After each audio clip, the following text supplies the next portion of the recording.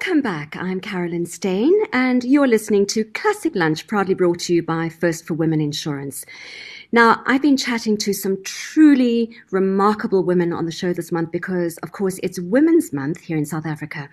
And I'm very, very excited about today's guest who needs absolutely no introduction whatsoever here on Classic 102.7.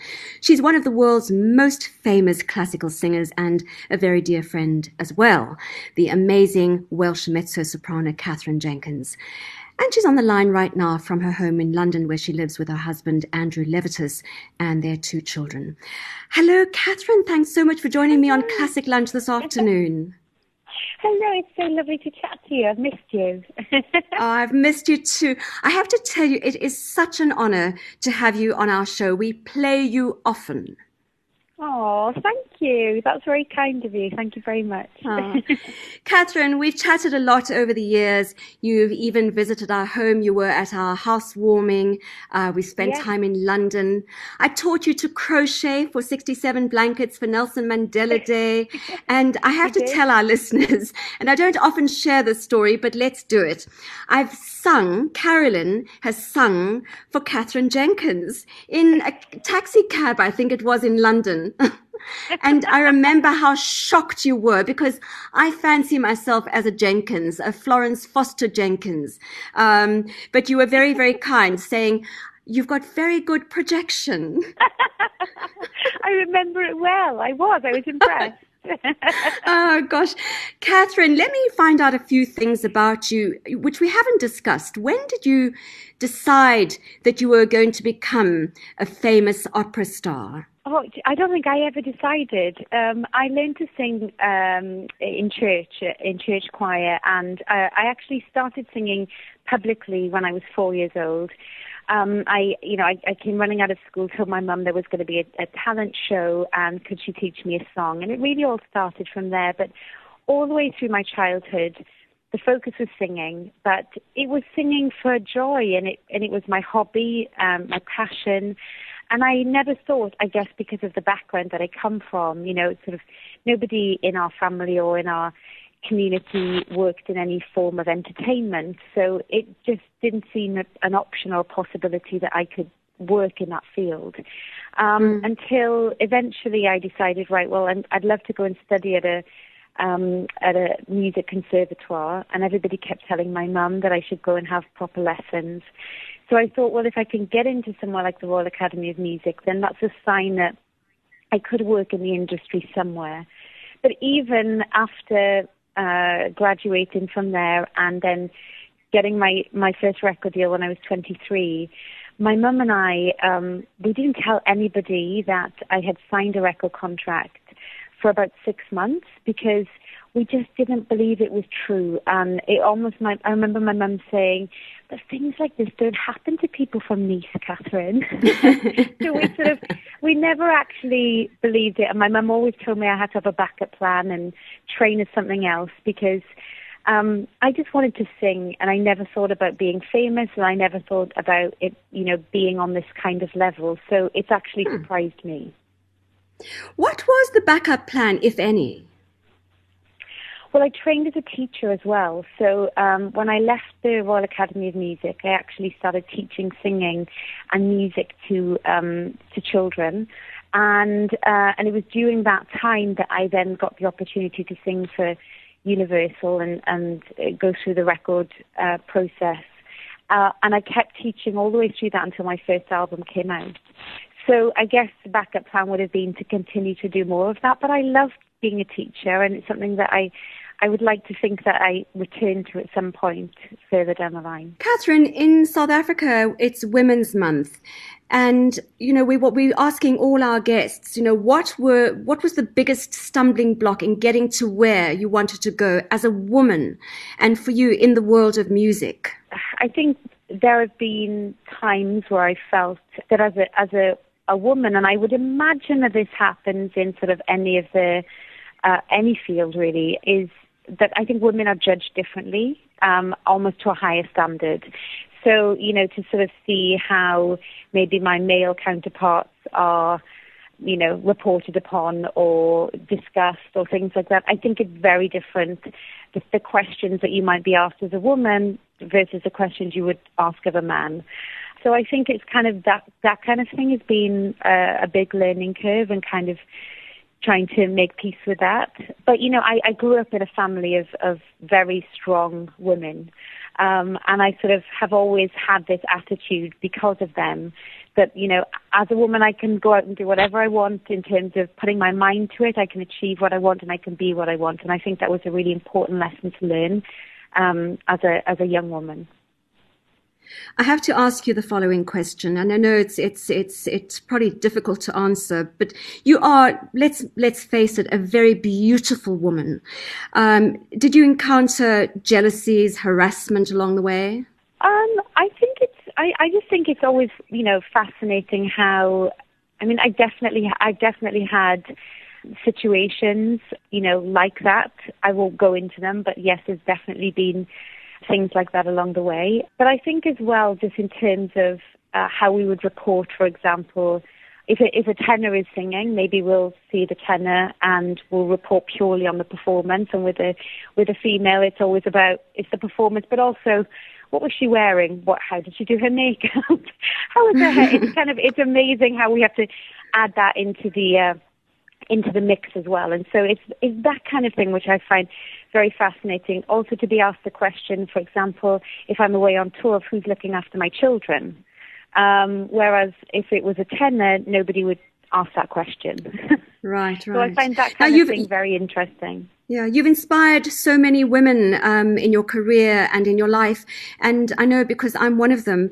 But I want to know, who is the fearless woman that inspires Katherine Jenkins? I would say my mum. My mum was the main breadwinner in our house. She worked in breast cancer screening when she was working, and she was the main breadwinner. My father took early retirement, and I think, knowing that my mum was not necessarily an ambitious lady, but a very hard-working lady, she instilled that work ethic, and that sort of, it's down to what you put into things is what you get out. And she told my sister and I that, we could achieve whatever we wanted to achieve in life, and it was about dedication. Then when sadly my father passed away when I was 15, my mum was 45. She was bringing up two teenage girls by herself. She's never remarried, and she has an enormous amount of sort of strength and courage and a sort of joy for life. And I've always really admired that. She's very strong and she gets on with things. And I think she's been an amazing role model, just sort of, for my career, but also, how to hold myself, how to stand up for what I believe in, and then also to be a mum myself. Well, your mum has done a tremendous job. I think she knows that. Katherine, one of the very big things on everyone's mind at the moment is, of course, the COVID-19 pandemic, but it hasn't stopped you from singing. In fact, you've performed a series of 16 live concerts every week on Facebook during the lockdown. And I remember being in the bath one day, and there you came on Facebook Live, and I watched your concert. And I thought it was the most generous thing to do. And in the process, you've raised a lot of money for the NHS. And I know that many people in South Africa enjoyed your performances online as well. How did you find that, performing like that from home for your lockdown lovelies, I think you call us? Well, actually, it all started because my mum has, fallen into that 70s bracket, and here in the UK, they asked anyone over 70 to sort of isolate first. And I was thinking about people like her who were on their own, potentially lonely. And I said to my husband, I'm gonna just do a little concert on Facebook tonight. And he was very supportive. And I was amazed by how many people around the world tuned in to watch. And Millions. I know you're not going to say it. I'm going to tell our listeners, millions of people tuned in. And not from South Africa. We always had shout-outs from South Africa, which was amazing. And I made a promise there and then, well, look, we're in this lockdown together. And, for as long as we're in it, I will sing to you every Saturday night. So we'll be the same time, same place. And the UK was in a lockdown for 16 weeks, so I went through the full 4 months. As we progressed, my family got more and more involved because I wrote my husband into being the sound man, and my children were dancing around in the background, as you know. And it became a sort of family event. It was so cute. But it was really important, and it became really special for us because I think it was our way of kind of, I'll never be able to help in a medical way or on the front line like so many amazing people have been doing all around the world.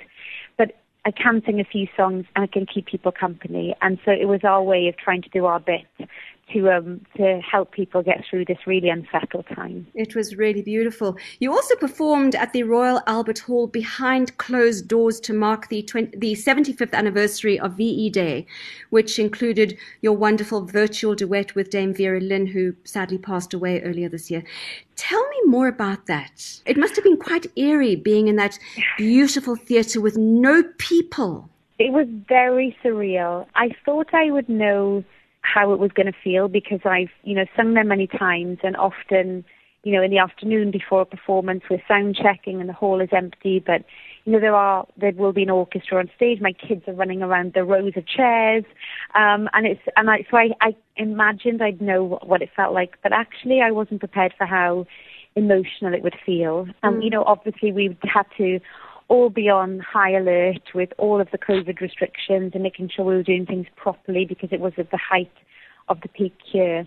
But when I got to the final song and I had to sort of look up and pretend I was looking at the roof of the Albert Hall, but actually I was trying to hold back the tears because it was really overwhelming to realize that, the seats were empty for a reason.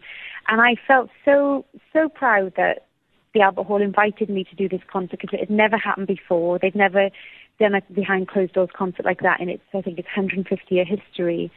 So it felt like a massive honor, but really important to still kind of mark the occasion in the best way possible under those circumstances.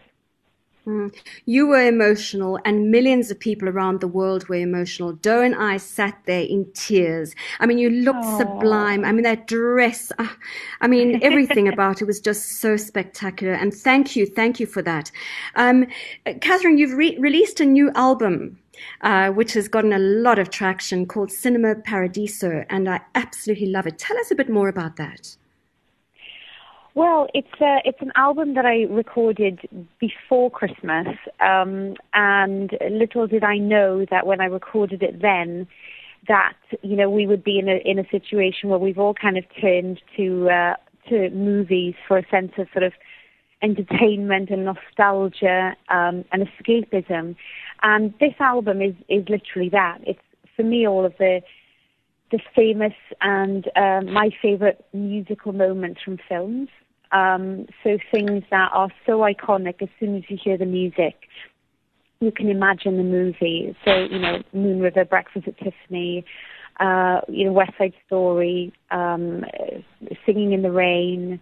There's so many beautiful pieces of music like Schindler's List that I just absolutely love the theme of that. And obviously Cinema Paradiso by Morricone. It's a very sort of positive and uplifting album, and it was nice to actually finally be able to share it with everybody because it got slightly delayed with the COVID-19 situation and not getting the album out to everybody. But I'm so happy that it's finally with everybody and happy that they can hear some new music.